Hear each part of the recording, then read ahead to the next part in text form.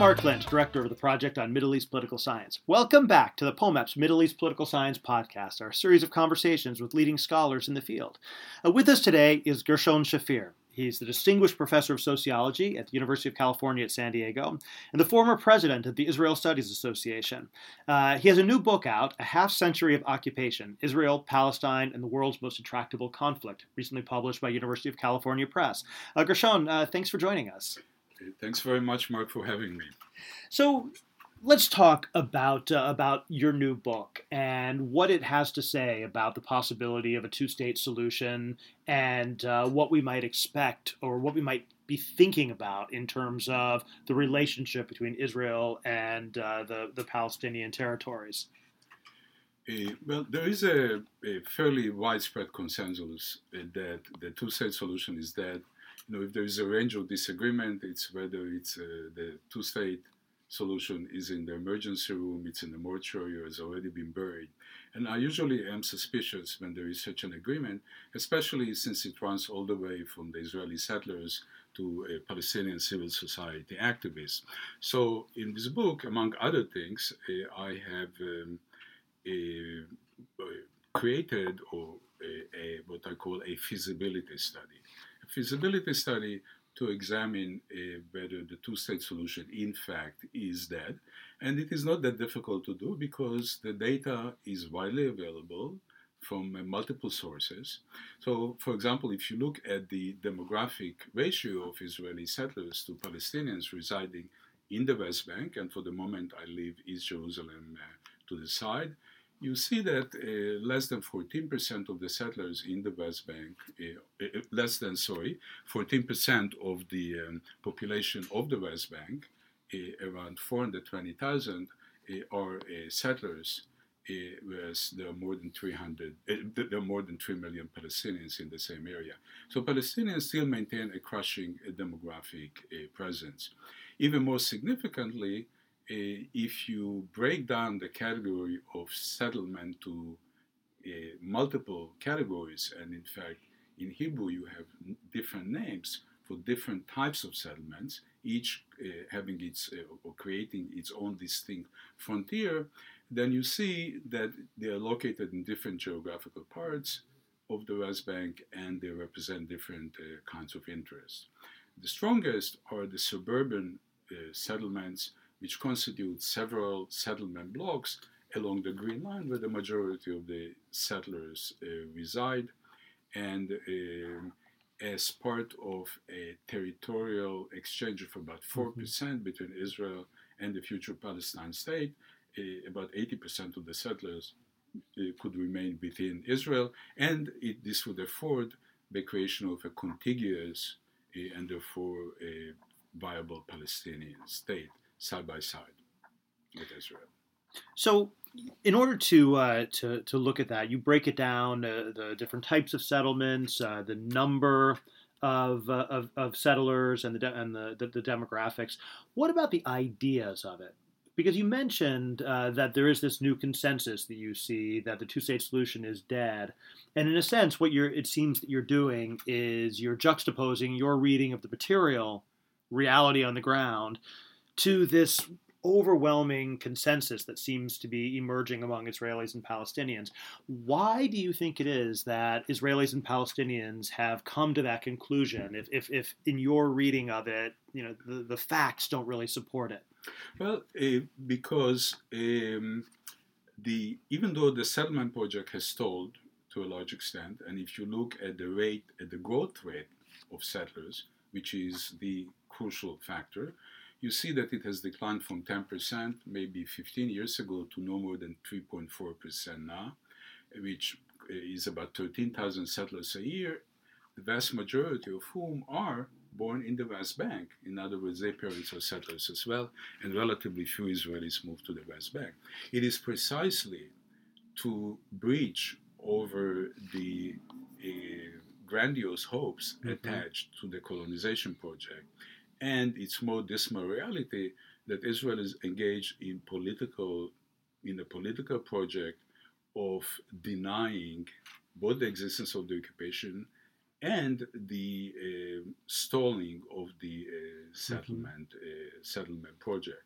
So, in politics are not physics. Physics Mm-hmm. we cannot tinker with, but politics, but we potentially can, and hopefully will. Well, so if you take something like the wall, the security barrier, the wall, whatever we call it, that seems like something quite physical, like demarcating something which maybe corresponds to people's perceptions.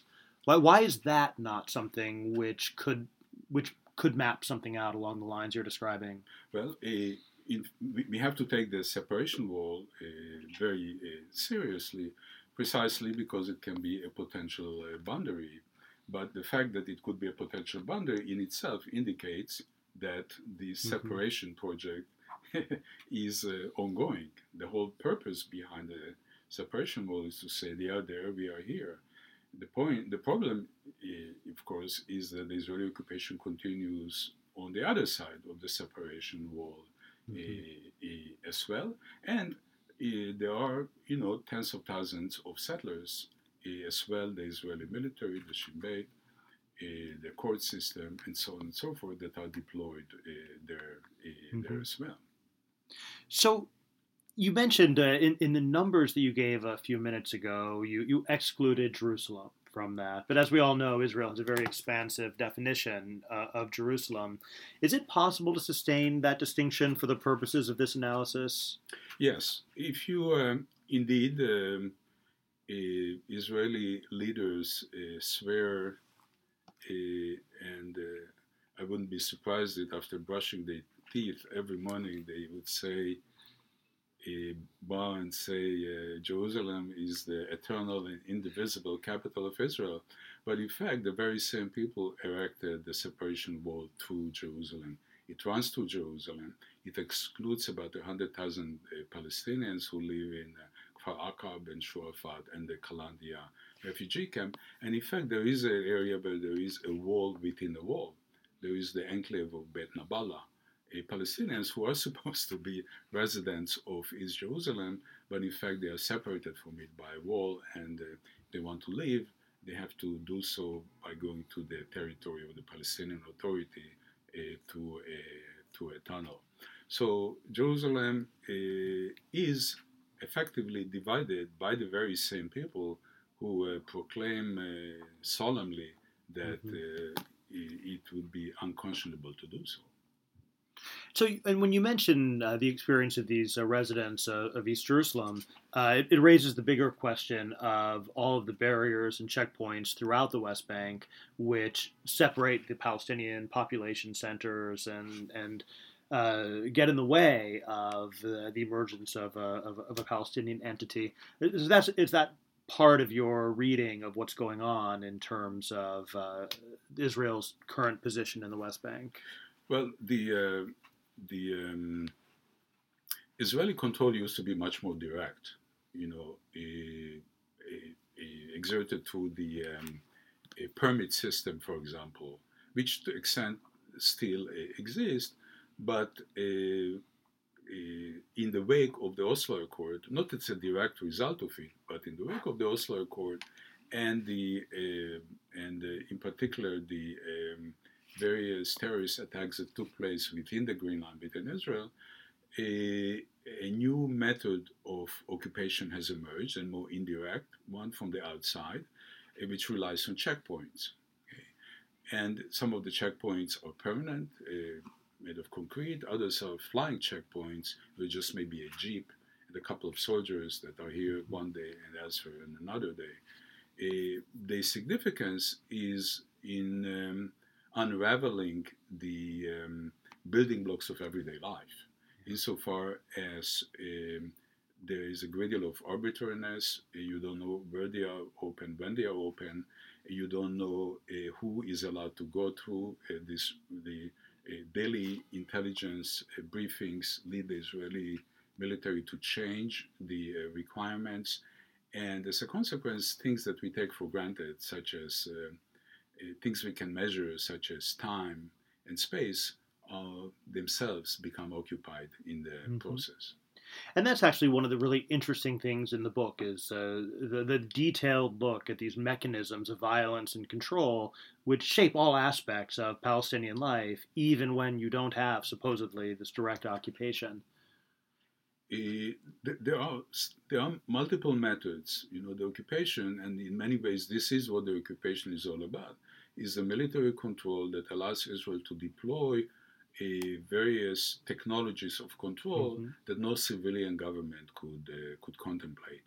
And this affects not only Palestinians who are engaged in hostile activities against Israel, or even suspected of engaging in activities, but their families, friends, and the rest of the Palestinian population.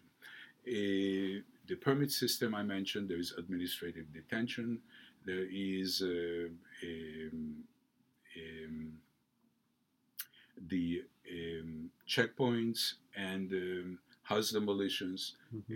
that the straw widow, soldiers called it the straw widow mission, whereby soldiers come into a village and occupy a house for a period of time to demonstrate their presence and their control and basically intimidate the local Mm-hmm. population. Yes, many of these are very much present and have not changed even today.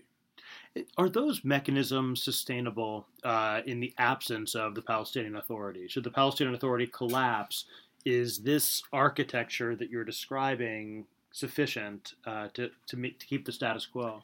Well, Abbas is now 83 years old, and I'm not sure. I believe he's in the 14th years of his 4-year term. And he is, heavily criticized and doubted, and in particular, his willingness to continue the security cooperation with Israel, in spite of the fact that there is no progress in the peace process, has led to his description as really the potential or actual collaborator. So the separation regime depends, and these methods of control depend on a large extent on the Palestinian Authority's willingness to prevent more severe attacks on Israel Mm-hmm. from the West Bank, and I think that as Abbas becomes either older, frailer, or dies, internal Palestinian divisions would lead to would no longer allow the continued close cooperation with Israeli security forces, which would require Israel to engage in a much more thorough occupation if this is what it Mm-hmm. would want to do in the face of greater opposition. The price would be much higher for continued presence without effective cooperation with the Palestinian Mm-hmm. National Authority. And in fact, the Israeli military leaders recognize it, the political leaders less so. But that then raises the what in many ways seems like the most important question. You say if Israelis wanted to do that. But in terms of the political willingness to play that kind of role, it seems like the politics today are very different from the way they were the last historical periods when Israel was directly occupying the West Bank. And I want to kind of ask you to connect this book back to your earlier book, Mm. the book you wrote with Yoav Peled on being Israeli, where you linked Israeli identity and citizenship and notions of, who Israelis are and what they want to their attitudes towards the peace process and their attitudes towards the Palestinians. What does Israel look like today in terms of the constellation of identities and public arguments and ideas about itself, which would inform this kind of Israeli role in a post PA West Bank? Well, I don't know that it would be a post PA period. There might be a different kind of a Palestinian authority, in place. Just whether it would Mm-hmm. be more collaborationist or would be more opposed to collaboration. I only time Yeah. will tell. But the political project in Israel today is one of a clamping down on those who speak of the occupation or speak against the occupation. And there are many Israeli NGOs. In fact, I would say with the decline, I wouldn't say collapse, but the decline of the Israeli peace movement, its place has been taken up, or it's been taken by many Israeli NGOs. And each of the technologies of control that I mentioned, ironically, has an Israeli NGO that monitors it and reports on it, such as Mahsom Watch or Checkpoint Watch, a group of Jewish grandmothers who go out to the West Bank to monitor the boys and make sure that they don't do irreparable harm, as much as it is possible. But these organizations, and especially Breaking the Silence, which consists of soldiers who have served and carried out these technologies of control, and then then mentally rebel against it, and they become explicit in talking about it and in denouncing it, and therefore the occupation itself and the influence of the settlers on the government itself are no longer tolerated as they were in the past. So I would say that today Israel itself is being occupied by the occupation. The Israeli mind, not only the West Bank, but the Israeli mind is being colonized. And two laws passed by the Israeli parliament month in and month out to bring NGOs under closer control, to prevent them from, or to administrative action, to prevent them from appearing and speaking to students in school, and in public places, and in receiving funds. Some such countries as Norway and Germany that otherwise are very friendly to Israel, but here they are being viewed as supporting an internal enemy. So once Israeli leftist peaceniks, maybe better term, as they were viewed by the Israeli right as maybe being misguided. Okay, they say they made a mistake by supporting the Oslo process. No longer, they are not looked upon as being naive, but as being an eternal enemy, and therefore one that needs to be brought to heel. From the outside, it's easy to look as if the longstanding tension, which has been beneath the drive for the peace process, the tension between Israel being Jewish versus being democratic, from the outside, it looks like that's been resolved, in the sense of Israelis seem to have chosen being Jewish over being democratic, in that tension seems to have moved in that direction as Israeli politics move to the right. And you've been looking at this so closely for so long. Is that kind of general reading mistaken? Yeah, I think it would be premature to reach that conclusion.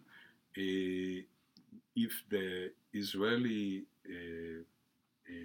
Chok HaLeom, the law of the national law, or the law of Jewish nationality, was adopted by the Israeli Knesset, it would very likely prioritize Israel's Jewish over its democratic aspects. But let's keep in mind that not all of Israel is the state of Judea, okay, as it's called in Israel. There's also the state of Tel Aviv, okay, and and the two trines shall not mix. Or there is all the NGOs I mentioned. There are there are cultural events. There are political parties, not in large numbers, but they are significant enough and they are concentrated enough to have, I would argue, for this turn to have taken place. So no, I would say there is no religious turn. It might be a half turn. The struggle is still going on over hegemony within Israeli society, and the Israeli peace camp has not. Some of the members talk about themselves as a minority demanding minority rights or minority protections, but the vast majority of them have not reached that stage. However, they are greatly threatened and have to fight pitch battles, legal, cultural, political, on a regular basis, just to protect the ability to speak freely. They live under what in American terms would call a McCarthyist period, where it is dangerous for many to speak out because the employment is threatened if they do so, especially in arts, in the area of arts, which are supported, government supported. So the government has gone to great length to limit and cut back its financial support for a government, for artistic, for movie festivals, theater festivals, plays, and so on and so forth. But areas that are not funded by the government or not funded by maybe European EU organizations, operate freely and have a recourse to the Israeli court system. So this is not so the state of Tel Aviv is still there, and I would say it strives, and I hope it will continue doing so. So civil society and the courts continue to fight, and I think the way you phrase that is very useful, that it's not yet a situation of hegemony because it's still contested. It seems like it's been a long time since the left has been able to mount a serious electoral challenge, though. And so how do you balance this political shift towards the parties of the right with this ongoing kind of intellectual and cultural and legal resistance being waged by the left? Which one matters more? I think the civil society actions are the heart of the resistance to the occupation. It is no longer it's not as much a political project, and of course that signals how much weaker and weakened they have become. Well, thank you, Gershon Shafir, for joining us. We've been speaking with Gershon Shafir, the author of the new book, A Half Century of Occupation, distinguished professor of sociology at UC San Diego. Thank you so much for joining us. Thanks for having me.